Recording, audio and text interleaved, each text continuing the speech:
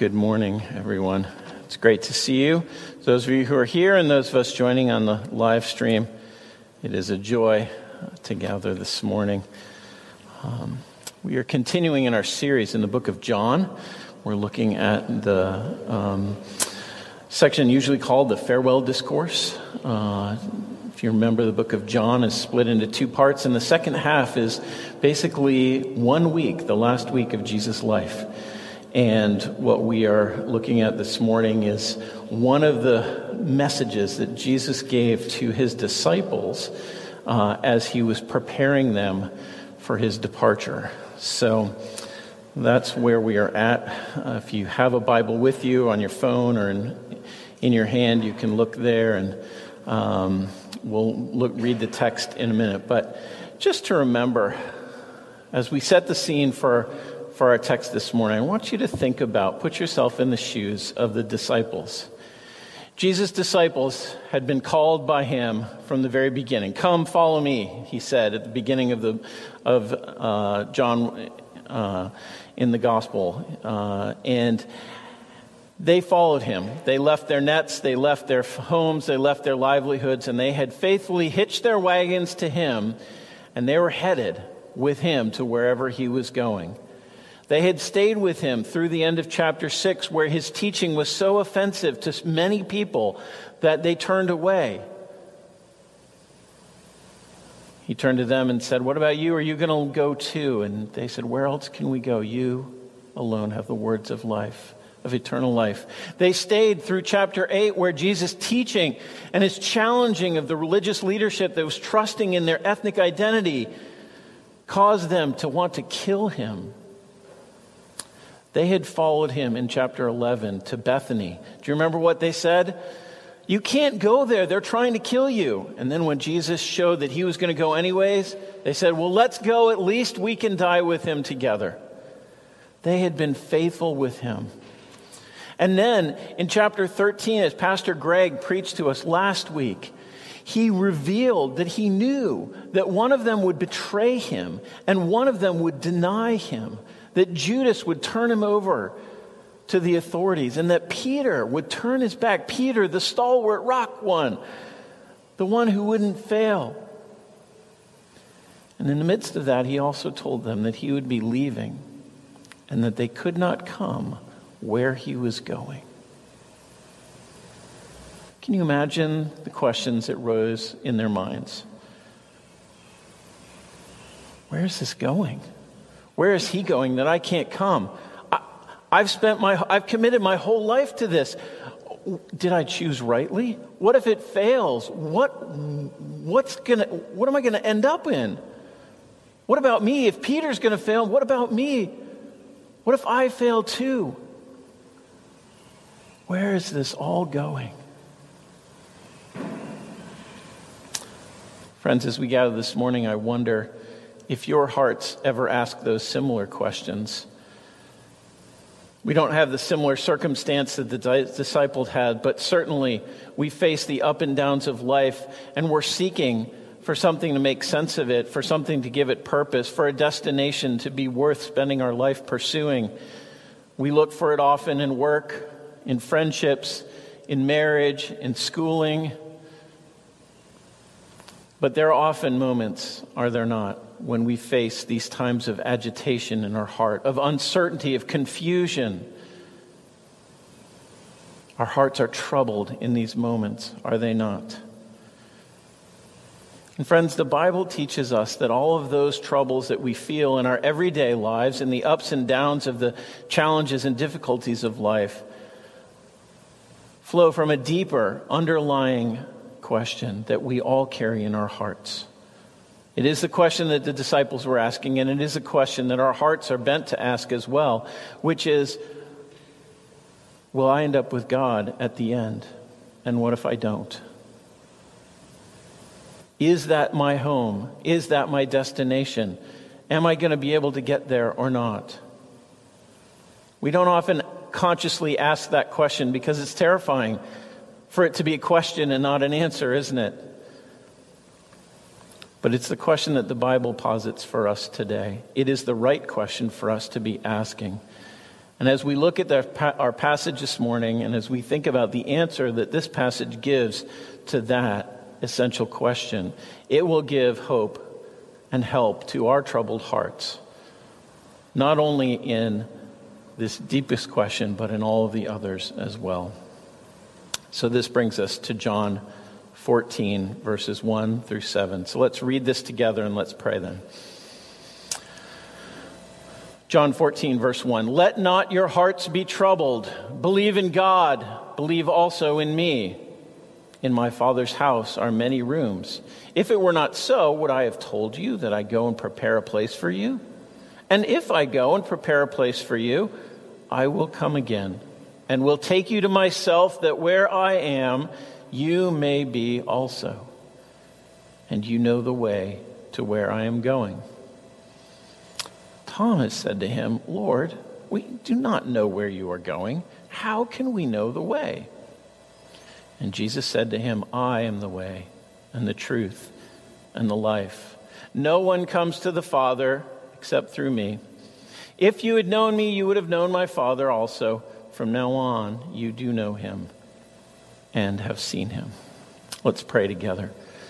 Lord, we thank you for this word. We pray this morning that by your Spirit and through my words, you would, Lord, press home this truth to our hearts. Lord, that we might know you, that we might have hope in the way that you have provided. Lord, I pray that this would be comfort for our troubled hearts and help. Lord, we ask for your Spirit to be among us this morning as we look into your word. We pray this in Jesus' name. Amen.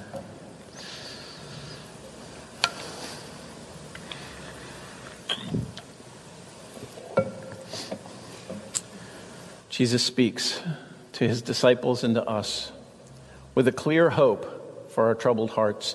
He says that there is a destination that gives hope, and he makes a declaration that also gives us hope. So we're going to look at those two things in order, the destination and then the declaration that Jesus gives in this passage. So the destination that gives hope to our troubled hearts is in verses 1 through 5. And what he says is, there is a Father's house that is waiting for you. There's a Father's house that has many rooms, many mansions. Some of you are old enough to remember some of the songs in the 70s that talked about the mansions that we're going to get for as Christians and how big they're going to be and whether they get 4 or 5, garage doors and all this stuff. Mansions is a poor translation. It means a place to live. It means a dwelling place. It could be just as easily translated an apartment or a flat in a building. But it means you have a place to belong and that is your own, that is a part of this house, this building, this edifice that God the Father owns. It is not something that does not exist yet. Jesus says there's a house already and I'm going to it, preparing a way for you to go so that you can get there. Now, we ought not think that it's like in China where when you buy an apartment building, it's unfinished. You just get concrete walls and then you move in and you refit it out and you do all that. You put in the heating and the plumbing and the walls and everything yourself. It's not like that. Jesus isn't saying, I have to go and tidy up either. He's saying these things already exist. What he is preparing is not the destination because God has already designed that. He is preparing the way for us. He is going ahead of us so that there is a way from here to there that we will be able to find. The way is not ready yet because he has not gone to the cross and gone to his death, nor has he risen from the dead yet. And he is referring to those actions when he says, I am going to prepare a place. It is going in preparation for this place that I will be able to take you to after those events are done.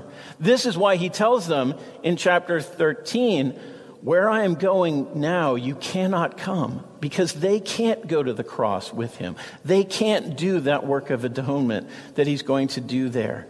Only he can do it. But as he does that, then he is preparing a way for them to come with him.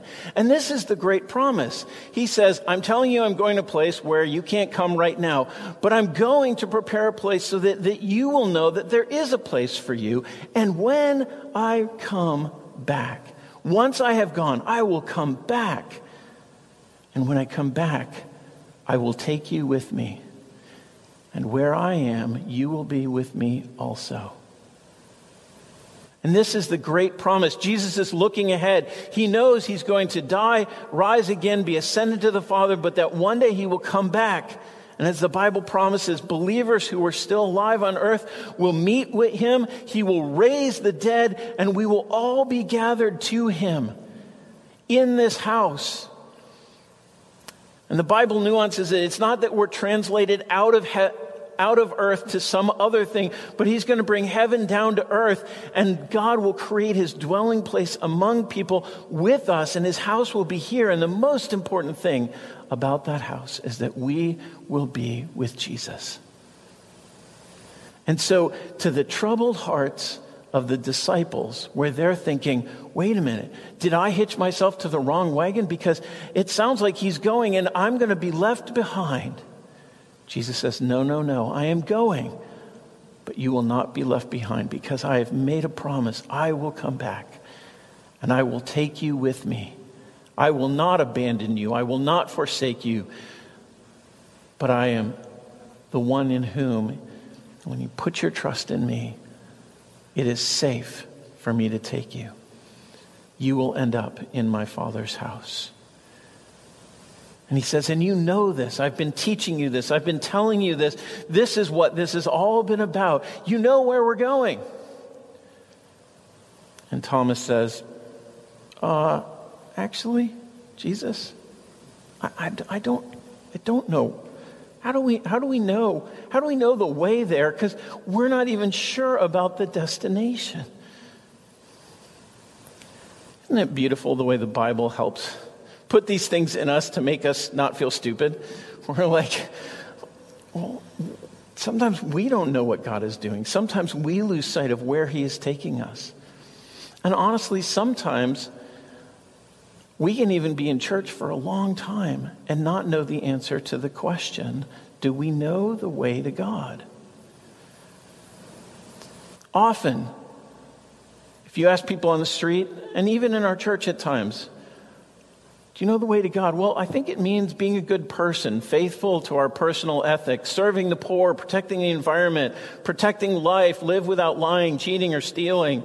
Be a person of integrity. Find your own way. Be true to yourself. That's a way, isn't it? Isn't that what God wants from us? Others of us find the church community to be a great place. And so we find, well, being busy at church, I'm faithful in doing the actions that I'm supposed to do. In some church traditions, I'm faithful in doing the personal spiritual practices, the sacraments and the rituals. I'm following through in personal piety. For some of us, it may be, I'm committed to the truth of this church. I've got my theology right. I've got my ducks in a row. I've got my points and my subpoints and my sub-points all right and lined up.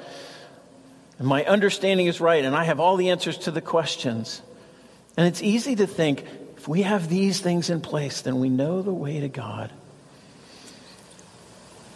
But Jesus in this passage, as he responds to Thomas, gives an answer that is shocking if those are the things that we are trusting in. If those are the things that we think show us the way to God. All of them are good things. All of them are a part of God's kingdom in many ways when they're done in a God-centered way. There is nothing wrong with any of those things that I talked about when it is done for the glory of God. But they are none of them the way. Jesus says it is not our actions, our thoughts, or our character that are the way to God, but it is a person. It is him. This is the declaration. This is what this passage is leading up to. Verse 6, let's look at it and read it again so we don't lose sight of what he says. This well-known verse, Jesus said to him, I am the way and the truth and the life. No one comes to the Father except through me.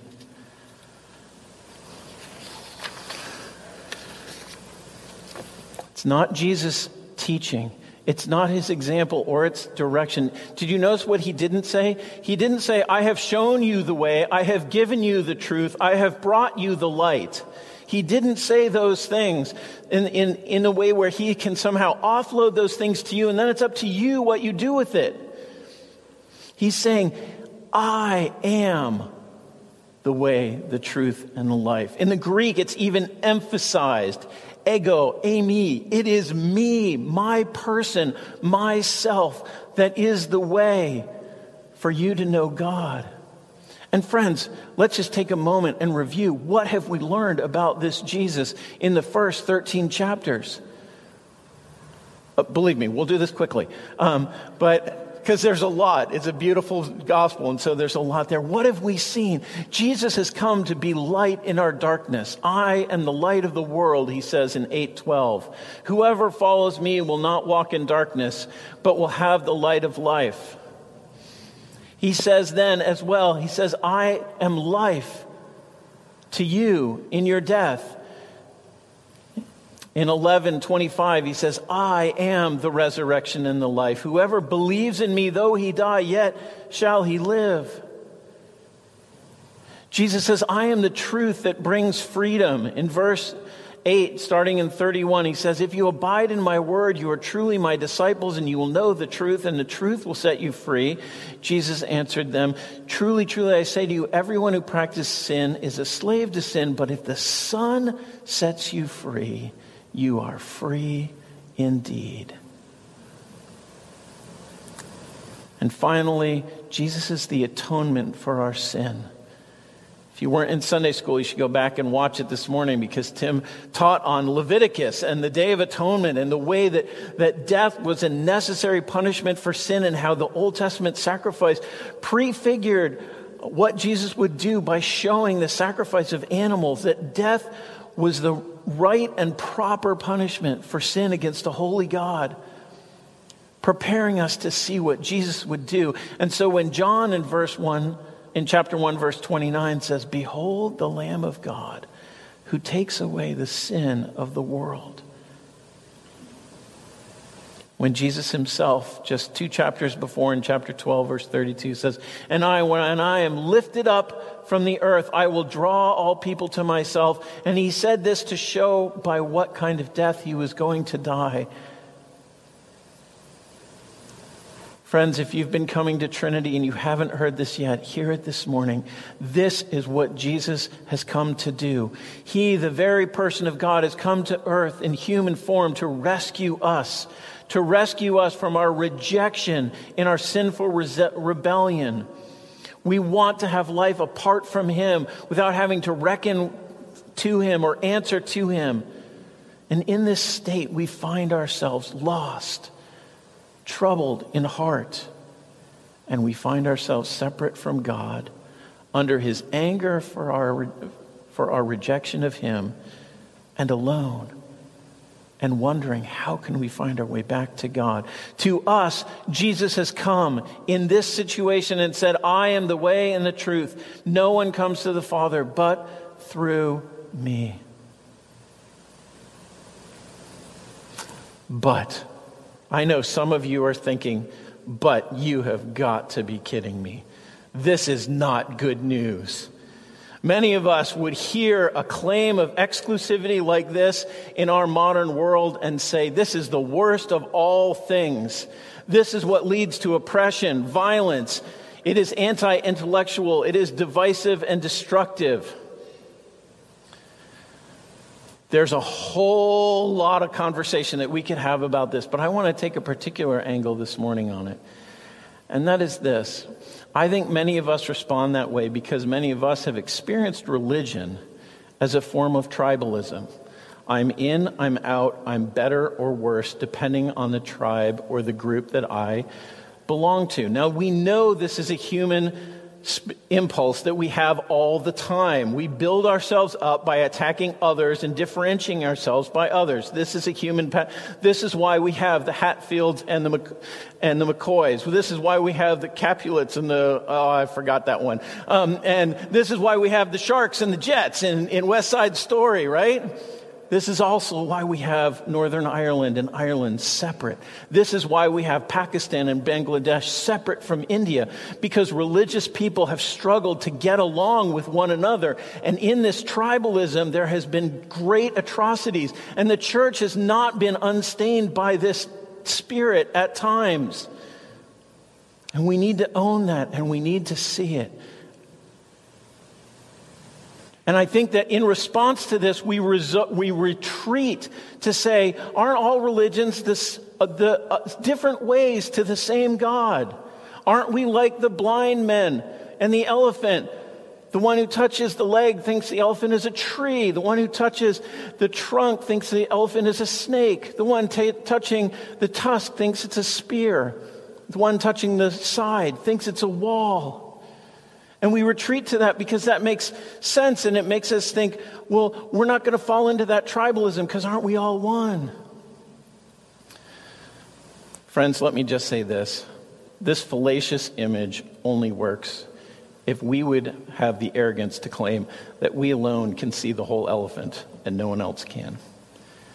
The only way to deal with the way that the elephant is experienced in human life is to experience each religion, to explore each one, and to look at it on its own merits and to decide for yourself with intellectual honesty whether there is one that is compelling above any other.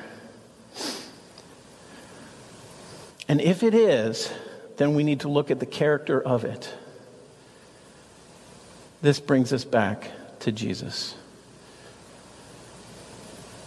What do you think of Jesus?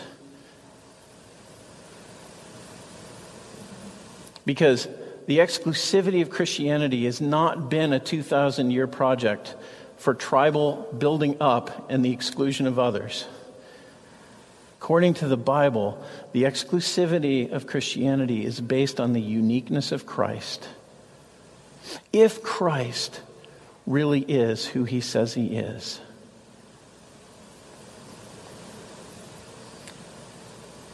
if he really is the way, the truth, and the life, how could this be true?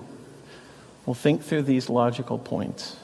If we were created to know God and live in relationship with him, if we really are sinful as it appears when we honestly evaluate our lives, if we really are as lost as it seems and we experience the troubles of our hearts and the fog that we live in, if Jesus really is God in the flesh, if Jesus really did take on human form so he could represent us, if Jesus really did die on a cross after living a perfect life, if Jesus really did die in our place, then he alone of all religions in the world is claiming something unique, that he has addressed the problem of sin and how a sinful humanity could find its way back to a holy God.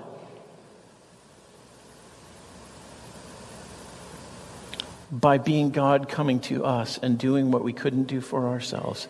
This is the uniqueness of the gospel. This is the good news, and this is what the church has always proclaimed. This is why in Acts 4, the disciples proclaim there is salvation in no one else. There is no other name, because no one else has done what Jesus did. It's not his teaching. It's not his moral example. It's not the institution that he founded. It is his person and his work of the cross and the resurrection that makes Christianity unique and makes it exclusive. And if you are here this morning and you are wrestling with this question, I implore you, look at who Jesus is. Because if that tribal spirit were Jesus' spirit all the way through the Bible, and then we sort of embrace that and take it on for ourselves, well, then you have every right to say, no. But that's not the Jesus. Jesus said, I have come for all men. And in fact, he came especially for those who were the outcast, the marginalized, the ones on the edge of society. He came and welcomed them mostly as he embraced all people, and he said, all who believe in me can come. I am the way and the truth and the life. No one comes to the Father except through me. And Jesus says this to comfort his disciples, who were terrified that they had hitched their wagon to the wrong story, to the wrong person, and that they were going to be left alone. Jesus said to them, I will not abandon you. I promise. I will come back. In the end, you will be with me forever. I have shown you the way because I am the way. You don't need to figure it out. You don't have to do it all right. All you need to do is believe. For this is where he began in verse 14, in verse 1 of chapter 14, right? Let not your hearts be troubled. Believe in God. Believe also in me. Friends, this is the amazing good news of the gospel of Jesus Christ, is that we don't have to earn it. We don't have to work to do it. All we have to do is to humble ourselves enough to admit our need, to see Jesus and his work on the cross is sufficient and gloriously good for us. And then to receive that in trusting faith. Putting our whole selves in that and saying, that's the only way. It's the only way I can get back to God. It's the only way I can be forgiven. It's the only way that my troubled hearts can be comforted. Friends, this is good news. This is not easy news in our culture today. There are many who will disagree, and there are many who will struggle with it. But I do believe strongly that the uniqueness of Jesus Christ is the key. To look at him as he presents himself in the words of Scripture. This is where we know. And this is where we can stand to believe in that. So if you're here this morning and you've wondered, could Jesus be the only way? I invite you, come look and see. If you've struggled, even as a Christian, to say, yeah, I believe in Jesus, but I don't know, like all these other people. It's not that we're thinking, oh, those people are worse than anyone else or we're going to exclude. It's that we're saying, no, Jesus in his uniqueness is the only way. And so we invite him. Jesus told these things to his disciples, not only to comfort their hearts in the moment, but also to prepare them for the mission that he was going to leave them with. As he went away, he was going to leave them with the mission of being witnesses to him and telling others about who he was. And I want us to have the confidence this morning to do that, even in our culture today. So with this, friends, let's pray together.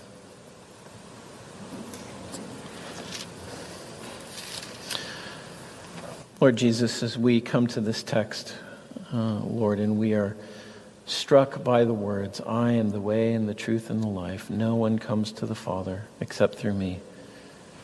Lord, we thank you, Lord, for the comfort that these words actually are to us. Lord, that there is a way, and that this way is knowable, and that this way has come not because we have created it or discerned it or thought it up, but because Jesus has come. The Word become flesh, dwelling among us so that we might know and be saved. Oh, Lord Jesus, I pray this morning you would strengthen our troubled hearts.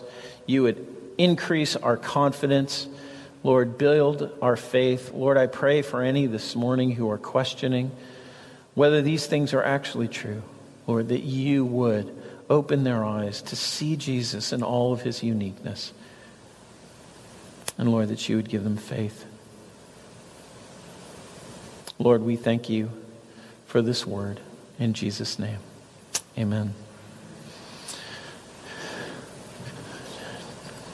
We're going to end our service this morning by observing the Lord's Supper. If you're at home on the live stream and haven't gathered your elements yet, this would be a good time to do this. If you're here in the sanctuary and you have not gotten one of these little things or brought your own, you can, the ushers, Mike's in the back, and he can give you one of those. Communion celebrates the life and death and resurrection of Jesus, reminding us of what he has done for us so that we might live in relationship to him. The elements that we take, the bread and the juice or the wafer or whatever these things are, they represent the body and the blood of Jesus, his physical death, bearing our sin on his body so that we would not have to. And if you've placed your faith in Jesus and trusted in him for the forgiveness of your sins and for your eternal salvation, then come and eat and drink. And if you have not, Jesus invites you, believe in God, believe also in me. Trust in the work that I have done for you. Come into a relationship with me and know that I am the way that your heart is longing for. Let me pray, and then we're going to sing, and then we're going to take the elements together. Let's pray together.